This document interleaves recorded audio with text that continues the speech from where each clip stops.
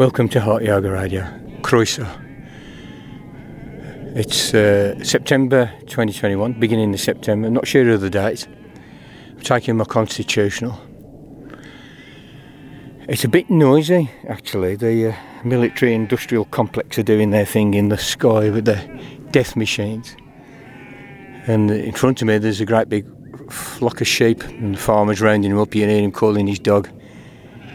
He's running up and down the hill. The bloke he's going to be very fit. The dog's going to be even fitter. They're running all over the place finding the sheep.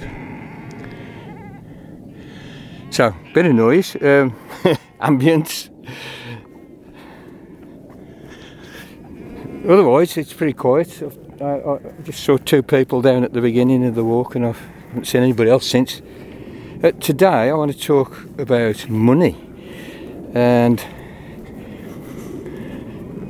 I'm going to put it under interesting times. And I have been kind of stimulated by listening to the news this morning and having a quick scan over what's passing through Twitter. And I do feel sort of compelled to say some fairly general stuff about money. So what was it in the news that got me going on this topic?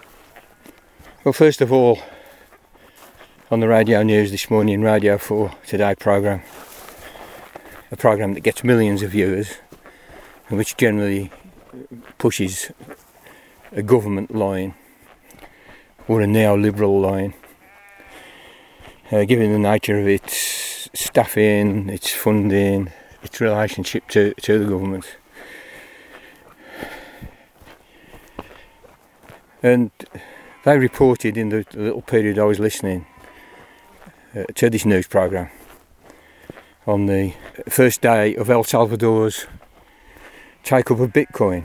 Now, if you go over the podcasts, we did do a podcast about the announcement by President Bukele of El Salvador that Bitcoin would become legal tender in that country. And today that went online. And every citizen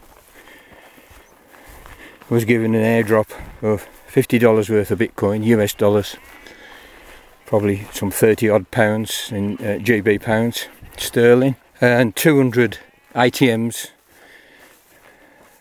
which are machines strategically placed around the country, which you can use to change dollars to Bitcoin and Bitcoin to dollars, have been installed and apparently are working. And the whole thing is running off the back of Lightning Network, I believe, which enables for very cheap and fast transactions.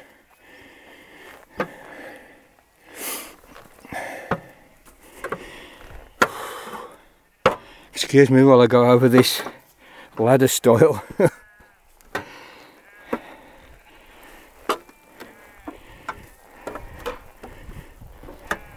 There we go. Nicely over the wall there. So that's the first news item, that's now in progress. I mean, we knew about that, and as I said, we've reported on it, but the fact that it's now on this mainstream, pretty pro-conservative, pro-neoliberal news channel, which is widely listened to in the millions, and there it is, just as a matter of fact item of news. So something's shifting. Maybe it's a small thing in some ways because El Salvador's only got 5 million odd people.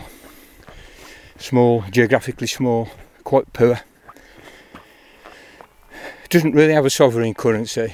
I think there is one technically, but nobody uses it. Everybody uses dollars, US dollars, but now they can also use Bitcoin, and they've had an airdrop to get started. So it's remarkable, actually. And I should say that classical economists, whether Marxist or neoliberal, Keynesian, whatever, have all spoken against this and shake their heads and make tooting noises, as they do generally about cryptocurrency in general, including some economists who I think do have a clue. And we should also remark on the fact that the IMF have made rumbling noises about this being a shortcut that they shouldn't take. Now the IMF, I believe, should be regarded as basically a wing of the global oligarchy, and it's particularly associated with the military wing, the military industrial complex. Some wag whose name escapes me at the moment, described it as half a dozen guys sitting in a basement somewhere deep in the Pentagon, deciding which countries need pulling down by trashing their economy. And we saw them do this with Greece back in the day, and we've seen him do it to numerous countries, extracting very, very onerous conditions for loans so that the economy of a particular country could kind of carry on being integrated into the world economy. And in many ways it is an instrument of oppression for subjects of the US empire. So that's the context of that one news item. The other news item is all over the news and the media, and it's attracting absolutely tons of commentary. Everybody wants to put their oar in on this one, and certainly on social media it's creating quite a buzz. And in fact the talk has been going on for some time, and it's hotting up today, because today Boris Johnson will announce the government's plans for social care, and that is particularly the care of disabled, which is deemed different from health care, social care, and the care of old people who become frail or develop dementia, and they just need looking after, need a lot of care input. And at the moment that system's pretty well in disarray, and it's not covered by general taxation or national insurance or anything of that type.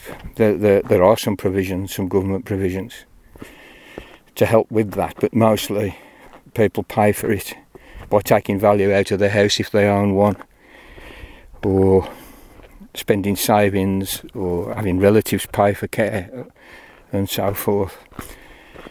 And there's a lot of very intricate debates around this, and I don't really want to turn to those, not in this podcast, though at a later date I think it is something worth considering, perhaps in general, particularly as to the nature and the ethical position of the notion that a society looks after its vulnerable people, and that this is a collective activity rather than a private individual activity and concern. Nice little gate there. Just get a load of this sound there, chaps. I know some of you like the sound of the gates.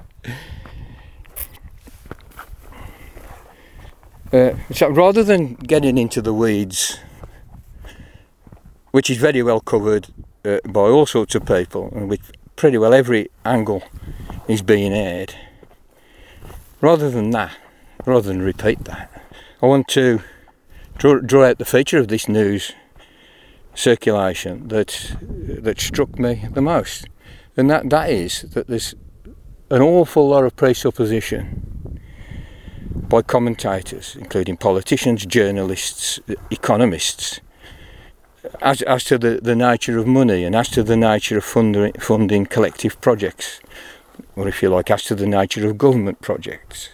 This is simply, in almost all cases, just ignored, and it's taken for granted that we know what money is.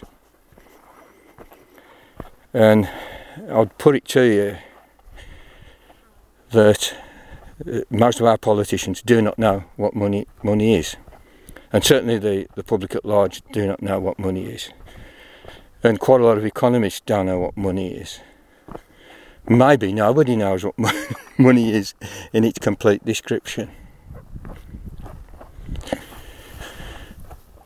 So I want to sort of get down into the roots of this matter rather than thinking about the details. And as yet I haven't heard what Johnson is going to do. The rumour is, and it's probably true, that he wants to put an increase on a UK tax known as national insurance, which is actually a general tax. but which everybody pays in work who is under retirement age, and it's a percentage of income.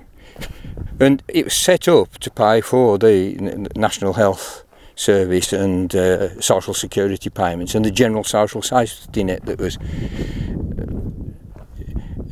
instituted after World War II.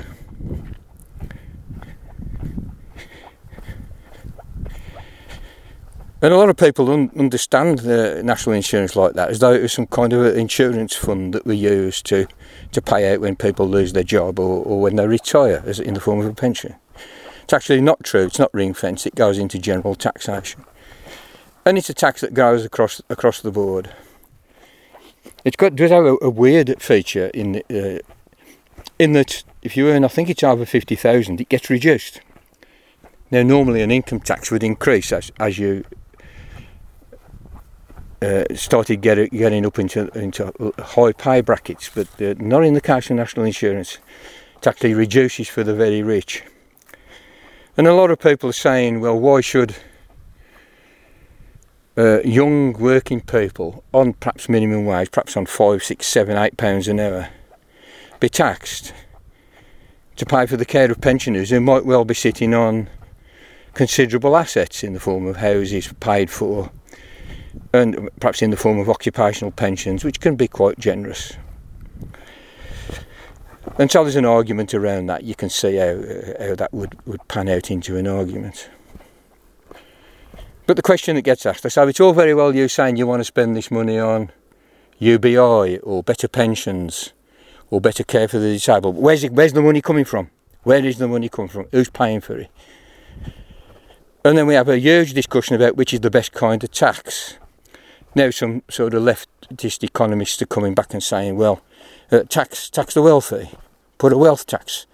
Maybe tax the billionaires who've doubled their money during the pandemic.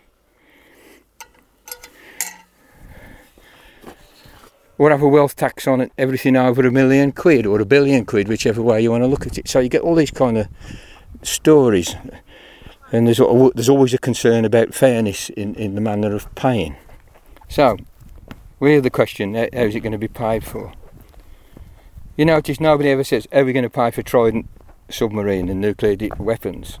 Or, how are we going to pay for furlough during the pandemic? Or, how are we going to pay for a war? You never asked the question. Well, of course, the government mints the money and passes it to the relevant department, which spends it. That is actually what happens. They don't wait until they can raise tax to spend it. If you think about it, tax can't precede minting of money. If there's no money minted, you've got no money to pay any tax with. So the model that presumes you have to get the money, then you spend it, or you borrow. You borrow so that you have an emergency, you borrow. And that just isn't how it works. I mean, governments do borrow, they sell bonds and so forth. But the majority of the money in the national debt, which is now trillions, I think it's 1 or 2 trillion, I forget which, is actually owed technically, can I put owed in inverted commas, to the Bank of England, which of course is a branch of government. Now, I know Gordon Brown gave it a degree of independence, but it is still nevertheless a wing of the state. I mean, the Bank of England will always honour a cheque cut by the government for a project of its own. And tax doesn't pay for anything. Can I put it to you? Tax does not pay for anything. You might then say, well, why doesn't the government just keep printing money like there's no tomorrow? Well, if they do that beyond a certain point, it will unbalance the economy. Particularly, it's likely to cause inflation. Though it doesn't always cause inflation. I mean, the quantitative easing in 2008, 2009 to bail out the banks, which was an enormous amount of money, didn't cause any particular inflation. Now, if you listen to an economist like Milton Friedman, a neoliberal economist like Milton Friedman, who was very much an influence over Mrs. Thatcher and Ronald Reagan, you'll think that any money printing is going to cause inflation, and it isn't the case. Under certain circumstances it does. But if a government just kind of prints money, that's got no relationship to the productive capacity of the economy, you will get inflation, and it can be catastrophic. But usually when there's catastrophic inflation, like in Venezuela and Zimbabwe, it's because of other events, it's because of political events subverting the economy. In the case of Venezuela, it's the blockade, if you might call it that, the siege, the sanctions, the inability of Venezuela to use the SWIFT mechanism for international trade, the fact that its gold has been impounded by the Bank of England. It stores its gold in the Bank of England, and the Bank of England says you can't have it. And this is all due to the geopolitics, to the US not wanting a sort of mildly democratic socialist government in its backyard. And it's more to do with that than anything else. Zimbabwe, the hyperinflation seems to have been caused by giving the soldiers who fought in the War of Independence land to farm. Perhaps taking that land off already successful farmers, giving it to the soldiers who haven't got a clue about farming. So the backbone of the economy, the farming, collapsed. So there has to be, I think this is fairly obvious, a relationship between money, how much money there is in the economy, how much money you mint, and how much money you take out, and the actual productive capacity of the economy, and the economy's chances of having some kind of reasonable success, some reasonable productivity into the future. And this is the idea that the government will always pay its debts, even though I have to say that government debt isn't really debt how you or I understand it. Mrs. Thatcher and Ronald Reagan tried to say that it was. They tried to say, Mrs. Thatcher used to say, I'm a housewife. I know how to run a household budget. I've got the debit column and the credit column, and if I go in the red, I'll try and put that right as quickly as possible. But the government's not like a household. You can't invent money. You can't print money. You can't mint money to pay off your credit card when you're overreached. But the government can, and the government does. Very, very frequently. And any government with a central bank and a sovereign currency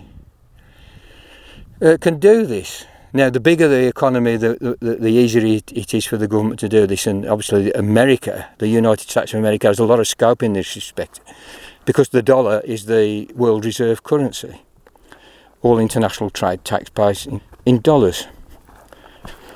Now, there is a movement to de-dollarise the world economy. And I've mentioned this before.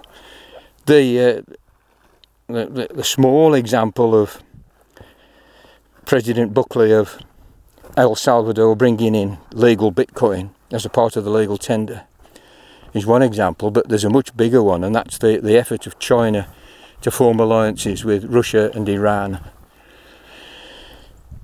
And its trading bloc in Southeast Asia, which is enormous, it's 30% of the world's population, to move that away from the dollar, to use some sort of composite of the local currencies, or perhaps a gold-backed yuan. China has been amassing gold for a long time, as has Russia. Or maybe a state or a trading block cryptocurrency, a sort of what's called a CBCC, a central bank cryptocurrency. I mean, this won't have any of the advantages of Bitcoin, etc., the cypherpunk cryptocurrency. But it will enable and introduce large efficiencies into trading independently of the dollar. And this is all a part of the decline of the American empire. Once big chunks of the world, say 30% of the world economy, is de-dollarised, which looks like happening sooner rather than later, the collapse of the US empire will be pretty well irreversible. So we have this context as well as to what's happening. I should say I'm influenced in what I'm saying here by a close reading of Stephanie Kelton's book, The Deficit Myth. And it's very well worth a read. You don't have to be like a modern monetary theory evangelist to derive a great deal of useful knowledge from it. And I think Stephanie Kelton is a very able economist.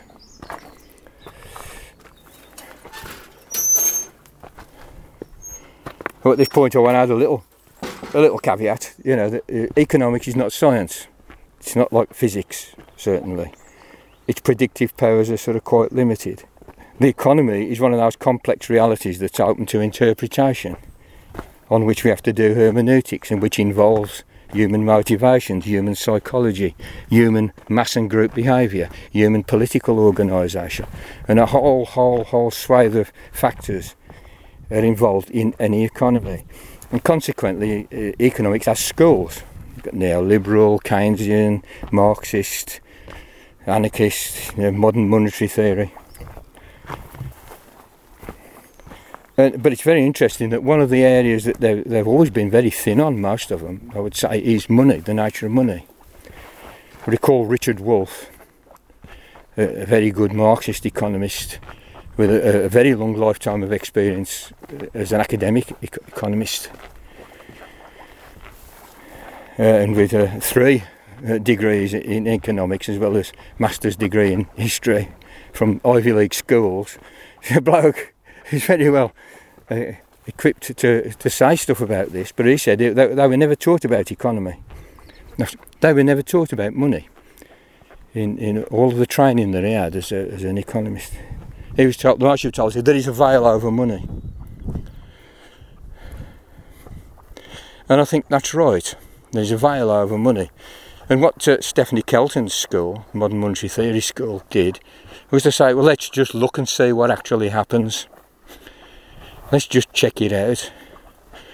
You know, with the facts and the figures and the interviewing of people and getting the official documents and looking and tracing, following the money, finding out what actually happens. And basically, tax it doesn't pay for anything. What tax does is, in terms of the dynamics of the economy, it enables you to take money out of the economy. It's like a token burn, as an edge against the inflationary pressures caused by minting money. So the government is both minting money and destroying money. And that is the dynamics. If you imagine one of these hydraulic models, which of course are all now computerised, a lot of computer modelling of various economies. I don't know if you remember in the old days, some economists used to model the economy with a huge piece of plumbing, like glass plumbing, so you could see the water flowing with cisterns and valves, and one valve checks another valve and the water flows this way and that way. Try to make a hydraulic model of the economy to capture its dynamics. Not that successful, moderately successful I suppose you might say. But really obviously there's 2 things with money. You burn it and you create it, and if you can get that in balance you can have a kind of a reasonably manageable, not steady state economy. In theory, of course it never happens.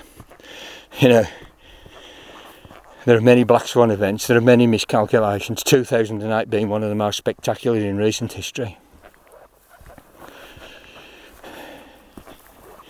But Stephanie Kelton's idea and other people in the Modern Monetary Theory School was, well, let's actually just empirically investigate what happens with money. So I'm saying tax is a token burn. QE and general money printing is a token creation. So what does tax do other than that? Well, tax does do a number of jobs. One job that tax does is it makes people be engaged in the economy of a society. Because tax has to be paid usually in the legal tender. So that means tax is a way of enforcing people's, families, people's, groups of workers and so forth. It's a way of enforcing people's participation in the official economy. So tax does that. You have to get a job, a sanctioned job, a job that's okay with the government, that's not criminal or deemed out of order in order to pay your taxes. Number one. Number two, tax can be used to elicit certain behaviours. For instance, high taxes on cigarettes discourages smoking, at least in theory. So governments will try and tweak social behaviour and social attitudes with putting taxes on things, or they encourage behaviours that they like by reducing tax or giving a tax rebate, for instance on marriage. Not sure whether that would change now, but it certainly used to. It was worth your while vis-a-vis tax to get married. The government, for social reasons and reasons to do with religious morality and so forth, and ideas about social cohesion, to encourage marriage and the bourgeois family. So you've got a tax break for getting married. Well, of course, also they'll reduce taxes on certain sections of the community if they want their votes. That's another thing you need to bear in mind. So tax has this job of tweaking social attitudes and social behaviour. But apart from that, I mean, there might be some other uses, but basically apart from that, it's a token burn. And that in its turn is a way of attempting to regulate the economy, to keep it in a reasonably stable state and to keep it working for the status quo, and that's basically, the shareholding class, the oligarchs, basically the very rich. They don't care too much about Joe Public, as you can see by many of the actions of the Tories. But of course they do have to not immiserate the general public too much, because they might sort of rise up and sharpen their pitchforks and be dragging billionaires out of their mansions and dragging parliamentarians out of Parliament. So there's a bit of a game there in class war. Tax, interest rates, what they do with savings, what they do with the money system, are all parts of class war also, of keeping things in place so that the mob, or the better than the mob, the politically self-conscious working class from rising up and putting a stop to the whole bloody horrible game. So in summary, a couple of things. In the scheme of things, it might be quite a small event, the legalisation of Bitcoin as legal tender in El Salvador. We should also mention that the Cuban government allows transactions in Bitcoin. It's not exactly made it official yet, but it's not against it and makes it known it can be used. And this is one of those economies that's blockaded, that's held under siege by the US, because it had a socialist revolution way back in the day.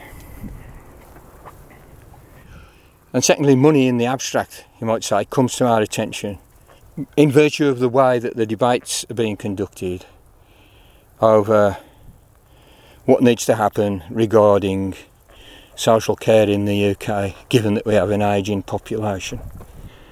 And out of those two impacts, I've found myself wanting to try and elucidate some fairly uncontrovertible ideas about money which are just simply being overlooked by the mainstream media, by the politicians, and even by the economists.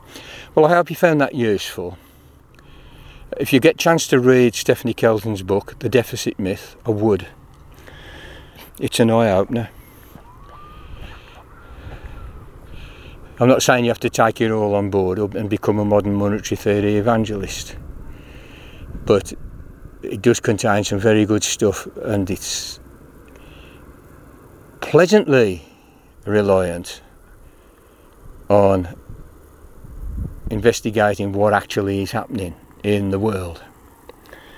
Okay, well, make knowledge great again. I hope you're all having a good apocalypse, and I'll speak to you soon, and I'll perhaps flag up here that I'm sort of planning to do some kind of Zoom question and answer sessions or something of that type, or maybe a little Zoom talk or a social gathering perhaps on Zoom at some point. So look out for that, and you can email me if you're kind of interested. I'm not entirely gauge the amount of interest there might be in such a event or series of events. Okay, over and out.